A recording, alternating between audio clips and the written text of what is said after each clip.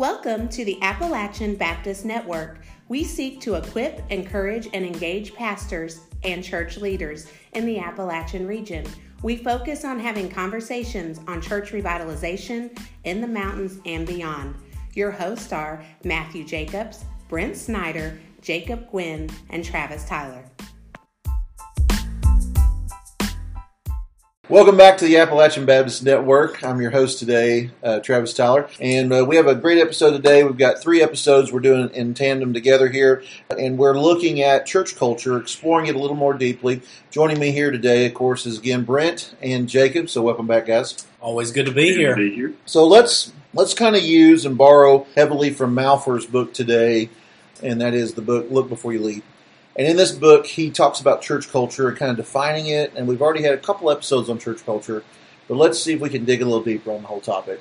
And today, he in the book, he talks about in church culture in terms of an apple. If you cut an apple in half, you'll find 3 distinct parts to it, right? You got the skin, you got the meat of the apple, and you got the core.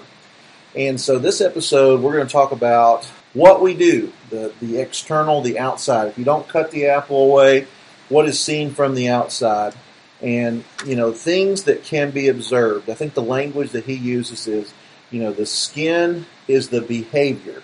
And so we're going to ask the question today of how does the church behave, because how the church behaves is important to its identity of who it is, and you can go back and listen to the previous episodes where we've talked about types of churches and all that. So let's kind of get into this, identifying kind of the first layer and behavior. What are some things that we're gonna look at here, and how should we think about church behavior as pastors and church leaders? Yeah, I think since you're looking at behaviors, you're going to look at how people interact with each other, the way they talk with each other. You're going to see the style of worship, the style of preaching. You're just going to see kind of on the outside, kind of the peripheral, just what people are saying, the general feeling, and that's kind of just the simple behaviors of what people do. Yeah. What percentage of, understanding church culture would you say the behavior side of it is? Would you say it is, a lot, a significant amount, half of it, or a smaller amount, and truly understanding the full culture of the church? Well, I think, my mind goes back to when we were talking about Appalachia, and we talked about, a lot of times in our area, what you see is what you get. And so I would say that for our context, it probably matters more than in some other contexts, because I think, people like who they are, what you see outside, what you see at first glance, if you will, is sort of what you're going to get. Not all the time, but maybe a little bit more significant in our context. Yeah, I can agree with that. I know one of the things I'm always thinking is why. Anytime we're doing certain things in the church or various meetings or different things, is the why behind it. And, people will behave. They will do the things they do based on the why, based on whatever the core is. And so I think that behavior is helpful because it can lead you in the right direction and trying to understand the culture of the church. But I think sometimes it can be deceptive too. And so it's, obviously you've got to get to the core, the core values of why people are behaving and acting the way they are, but it is helpful for sure. Yeah, and this is a first step to get towards the core. You have to observe. When I think about why every church behaves and has its behaviors and traditions almost like people, right? They're, my mentoring pastor would say churches are living organisms, so they have behavior patterns. And so, when we're looking at the behavior of the church, what are some things we're looking at as pastors to try to better understand it, to understand the values and the core beliefs that are in that body? Yeah, I think one of the things I think about is kind of the general fellowship or the unity of the church. So, how people are talking with each other, how they're interacting. Is it a cold interaction? Or is there kind of a general sense of, we're family, we are friends in Christ? Is the way they talk to each other, when they get mad at each other, do they just lash out and just say their piece and leave, or do they try to work through some things? I think just the way people interact with each other, I think point a lot to what that core is. that's a really good point, particularly on conflict and how churches handle their conflict. There seems to be sometimes where a conflict or major event will happen, and I've observed this in a lot of churches, and I don't know if it is. I assume this is some kind of learned behavior, either from previous churches or from individuals' lives, where a blow up or a fight will happen, and then everybody just kind of wants to pretend like nothing happened. It's very it's very strange to me. It is, yeah. But it seems to be a fairly common thing. I think it flows and stems from a misunderstanding of covering sin and forgiving one another. I think people want to run to a covering first before they actually deal with sin, because the Bible says you can cover sin. You just have to deal with it first. Yeah. Well, I think there's oftentimes I feel like when there has been issues or conflict, there might be kind of an initial time where you're getting together to talk through some issues and see some resolution. And oftentimes we're talking through some things, and we might spend time praying, and people are like, oh, well, we're done. It's all worked out. And it's like, no, it's like an apple or I'll say an onion here, completely different. Many layers. Yeah, so many layers. Like an ogre. Like an ogre, yeah. All right, well, we've gone a little deeper than I meant to go here with behavior. Let's go back a little more shallow. Yeah. Let's talk about... I can do shallow. Let's do shallow. Today's episode is brought to you by Shallow Thoughts. So anyway, so let's talk about facilities and what's observable with the facilities, because we're talking about external behaviors. I read recently this week in one of Rainer's blogs that deferred maintenance on church buildings is becoming an increasing issue this year. And what are we communicating to an outside community if we defer needed maintenance to our facilities? So this one's interesting because the Malthus group actually came and did we're talking about Alfred Malthus's book a little bit with this picture of an apple, but the Malthus group actually came and did a training with the Avery Association, and that's one of the things that we talked about, and we actually hosted that at our church, and they did sort of a walk around for us, just like they would a church that had contracted with them, just for the purpose of the facilities. And the comment that they made was, when people pull in your parking lot and see that you don't care for the facilities, they're going to be forced to ask the question: do they care for the people? So, that was sort of eye opening. Yeah. Well, I'm going to piggyback on that, and then you can jump in. But I had a family reunion with some of my family there, and they were talking about how they were going to find a church. Now, I wasn't real clear on the spiritual condition of one of my family members, so I'm going to say that I just don't know, in the name of diplomacy, where he was spiritually, okay? And here is what he told me, and my mouth dropped open when he said this, all right? So, when I'm looking for a church, I look for a church that keeps its yard mowed and its vegetation and plants trimmed up nice. And I was like, oh, well, I didn't really have a comeback. I didn't, You were at a loss for words. I was a slack jaw there. Yeah, it was so there is. I think there's a level of truth. Obviously, I think more seasoned believers are going to be checking other things out first. But for those that maybe we don't know where they are spiritually, Mr. Malthus may be correct. Yeah, I always like Mark Clifton always talks about this at the North American Mission Board that anytime he goes to a new church, he always kind of plays this game, kind of internally, but the game is, what year is it? When he walks into a sanctuary or walks into a building, like what years is it? Is it 1920? Is it 1960? Because it communicates something. By the way, I love the pictures he posts of church facilities. Yeah. They are pretty good. Yeah, they make me feel good. It's like watching that hoarder show. You're like, oh, it just makes me feel so much better about how I clean my house. Yeah. Church people have a tendency to hoard on to things. Yeah. It's true.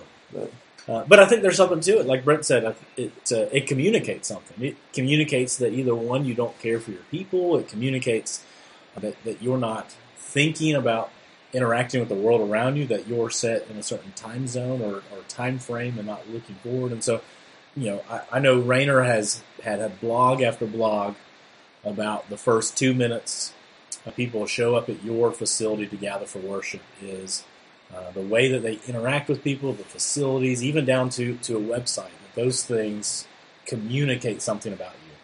And it's true. It does. Let's take it to the next level on church campus here. I think Rainer has pointed out people do make decisions within 2 minutes of being on your church campus if they're going to stay, which means that's going to include pulling into the parking lot. And I know this probably sounds silly to have a conversation about parking lots, but we're going to go ahead and have it here. The importance of having a decent parking lot, I don't know that it can be overstated, because let's just pretend that you're a person that's never been to the church before. If you pull in and you have to park miles away, what does that communicate? Well, if it's inadequate parking, or if the parking lot's real full or in bad shape, what are you communicating? Yeah, I know Rainer oftentimes talks about if the parking lot is full, sometimes it can communicate there's not a place for me. Yeah.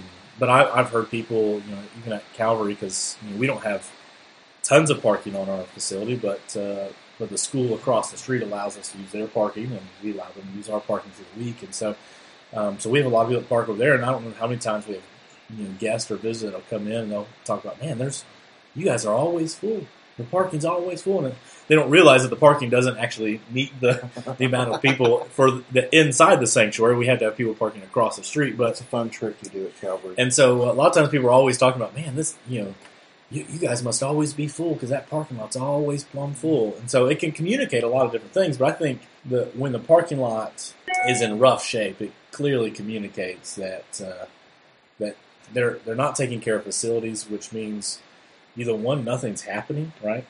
Or they're not caring for the needs of people, or they're not in this time frame, right?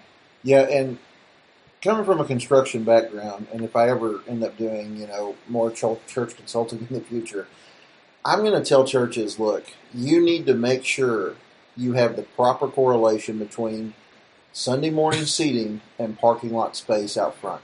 Because I've pastored 2 churches now that have not had those right in proportion. So one church I pastored in another state, they had an astronomical amount of parking and limited seating when you went in. So everybody parked in the back of the church, and the front lots were completely open on Sunday morning. And the same in the sanctuary too, right? Yeah, and so right. So nobody wanted to park in the front. So when people drove by on Sunday morning and looked over at the parking lot, it looked like we were closed down, And then we have at Grace, we have a similar issue. All the parking is in the back, but they only built the parking lot can only support 60% capacity of the sanctuary. So they built the sanctuary too big for the parking lot. So the church has never been able to get past 60% on Sunday morning. So anyway. Previous church I served at, the parking lot was in disarray, and we had a facility plan, right? And I know some people work towards this. I know we're having this conversation now at Calvary as a facility plan for the next 3 to 5 years. But previous church, we had a facility plan that we worked towards. And while we did some things internally inside the facilities, we also worked on outside, which was one of the first things was our parking lot was a mess. I mean, there wasn't even any lines. The asphalt itself was rough. It was almost turning into gravel again. It was that rough. And so we had to go through a process of restriping and making sure we had adequate parking and even clear signs for visitors, and making sure that there was signage entering into the sanctuary and other places for visitors to park at, along with when they went inside, clear signage of where things went. Because I don't know what it is, but that's one thing that drives me crazy, walking into a church and, it's just this assumed thought that everybody knows where they're going when any visitor doesn't, That's a good point. This is a good segue. Let's talk about church signage for just a minute, since we're keeping it shallow this morning. But, these are simple things that we think, well, it's going to be fine. But, who is church signage for? Let's start with that question. Why do you even bother with church signage? Who is it for? Well, let me make a comment. Also, it's really a segue comment, I think, because it relates to both the sign and the exterior look for the facility. But like here in Avery County, especially, we church budgets aren't huge, right? And And I think when we think about church revitalization, especially in our context, sometimes we're guilty that of our church revitalization plan being a remodel or being a new sign. And so the sign is significant. I mean, we're going to talk about that. People need to know who you are and where you are. And I would even say what your vision or mission for the church is on your sign. But keep in mind that just because you've approved purchase for your sign doesn't mean that you're well on your way to being revived. Yeah. Oh, yeah. Man, we're keeping it shallow this morning. I said that earlier. Oh, my bad.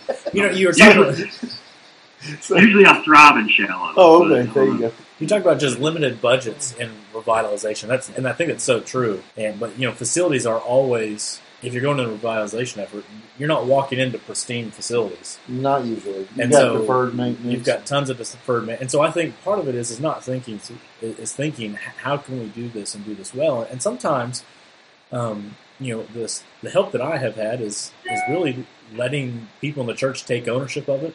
Mm-hmm. And at the same time, knowing that, a coat or two of paint may not cost a ton of money, but it can go a long way with making the church look better, at least more presentable.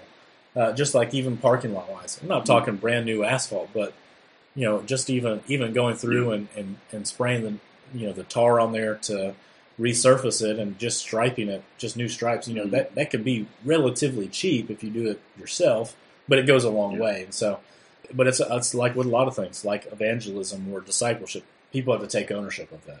That's right. So let's talk about signage now. Signage, yeah, sorry. We're getting into signage now. And who did we answer the question of who signage is for you? We did not.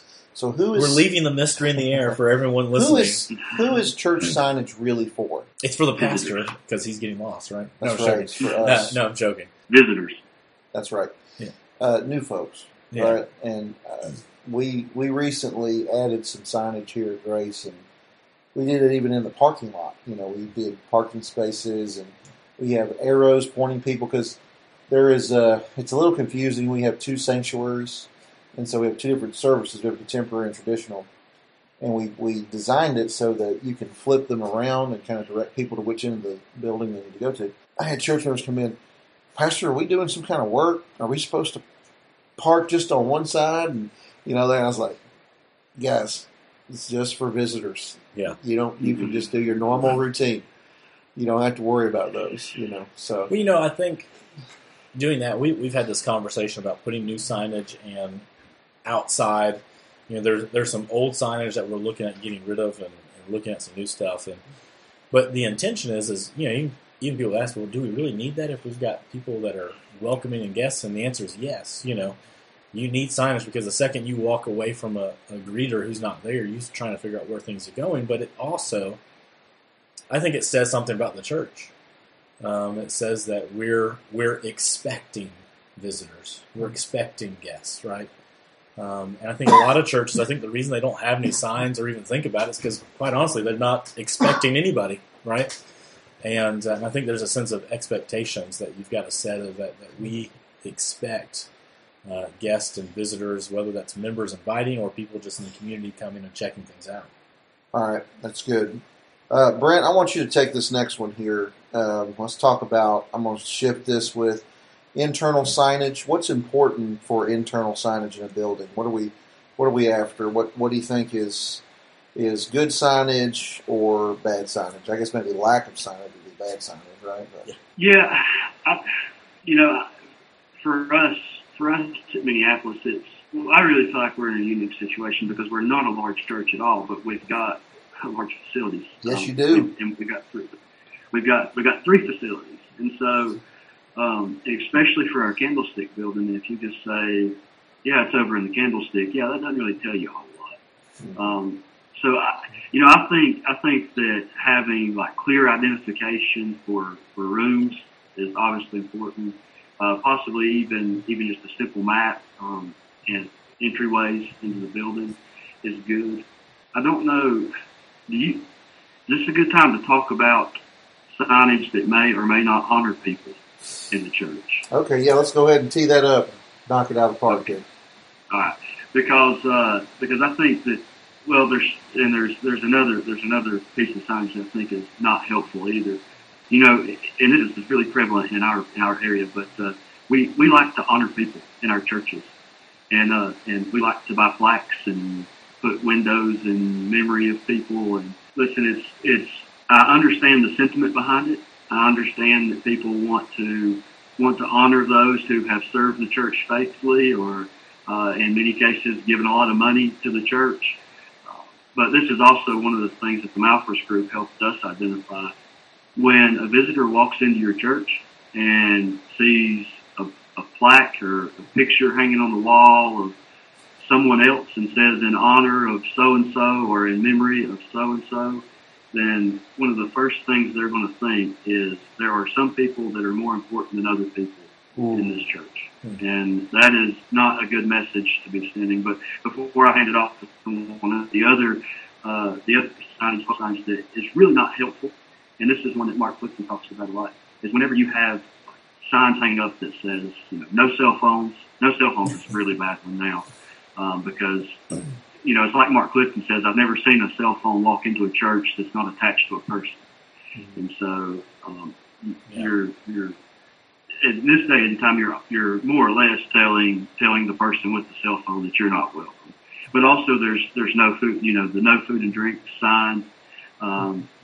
Again, I understand people want to take care of the sanctuary. You know, they want to be good stewards of the facility that they have been given.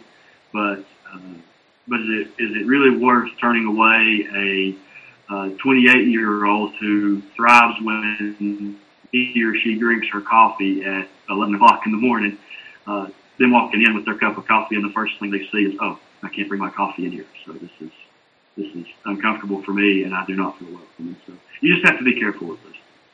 Yeah, usually coffee cups don't attend services without hands and people attached to them. So generally speaking, they have individuals. You know, you're talking about plaques and how it shows that some people matter more than others. One of the things I've heard from guests is that in a previous church I served at, that when they saw the plaques on everything, windows, pews, even Bibles and hymnals sitting in there in different classrooms, it gave the feeling that it was more of a mausoleum or a museum than it was like a gathering of brothers and sisters in Christ to worship the living Christ. It gave this impression almost of death as opposed to of the living God. And I think all of us, I don't know about you, I'm fortunate the church that I'm serving at right now at Calvary, we don't have any of that stuff. And I'm very thankful for some older members 20, 30, 40 years ago that were very clear not to do that. And so very thankful for those people, because I served at a church. We were doing updates, and the carpet in this one particular area of the church had been there for 40 years. And it was one of the few things that didn't have a plaque on it. And so we replaced it because it needed, it was horrible. And we had somebody get frustrated and mad, and they said that they had donated in memory of some family member, and one of the deacons jokingly said, well, we never saw a plaque. And they said, well, how do we put a plaque on the carpet like everything else? And so it was part of the mindset. Anything, you put a plaque on everything. And yeah. Well, and for any pastor that's listening to this, I would say that this is really important. I mean, this is it's something that you should address, but I understand it's also something that's difficult to address if you already have those things hanging up in your church. And for us, when we remodeled, we removed those things. And, we haven't had any issues yet. Hopefully, I won't have a member that listens to this and realizes, oh yeah, we did move those things. But my plan all along, if you're someone that's saying, hey, okay, I can see that. I can see how this would be an issue. These things need to be removed. I mean, this building is meant to bring glory to God. It's not a trophy case to showcase all of our past members or whoever. But my plan had always been, if it became an issue, to more or less create a trophy case in an area of the church that is not going to be frequented by newcomers, if that makes sense. Well, an area that's easy to access for the people who have been around. They can go back and look at, you put pictures or whatever in there. of people, and you can go back and it can sort of be memory lane, but at the same time, it's not. When you walk in the door, there's a plaque hanging over the head that says this sanctuary is in honor of so and so. Yeah. Well, we're running out of time here on this episode. These are good thoughts. I have heard of churches that have made like a heritage room, and it's a room that people can go into, and they've even incorporated that in new members classes just to point out to how God has been faithful in the past and try to make it more about that and less about look what these people did. But before we wrap up, I do think it's helpful because all that we've talked about here, from parking to interactions with people to signage, all this different stuff, they're all behavior outside, the shallow things. The shallow things. But I think it's helpful to get a perspective though, right?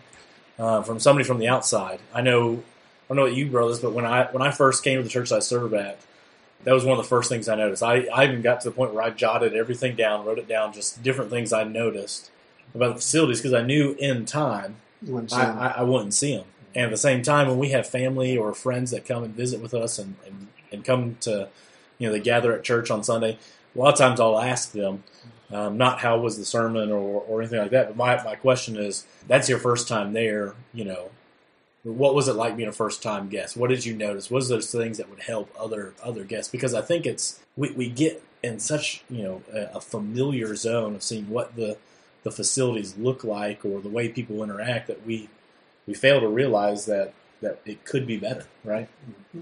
So, I really wanted to get into clothing and friendliness of a church, but we kind of ran out of time. So I'm just going to... Are you going to give us the dress code, the official dress code? Yeah, so, here's the deal on dress. You can't expect goats to act like sheep when it comes to dress, right? People that are not near the Lord are not going to dress modestly.